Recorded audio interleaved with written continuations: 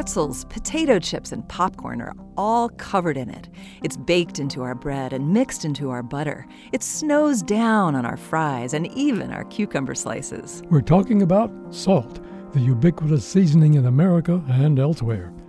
Americans' high salt intake is probably not news, but then again, the way we heavily salt food isn't new.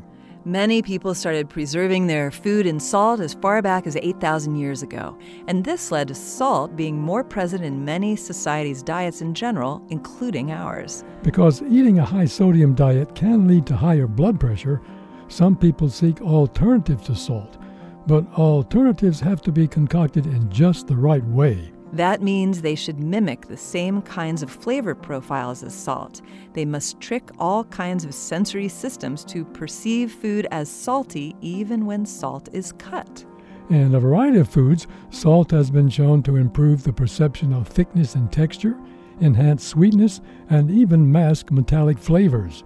Ingredients like cumin or citrus or mustard can in many cases replace salt but maintain the level of flavor that you expect to taste. Stovetop and oven methods like pan-searing or roasting give acidity to food that can mimic the way salt enhances sweetness and also masks chemical off-notes.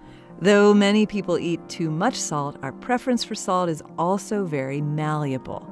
Eating well-seasoned fresh food instead of salt-heavy preserved foods allows you to add salt as you wish or to replace salt with a number of other options. This moment of science comes from Indiana University. I'm Don Glass. And I'm Yael Ksander.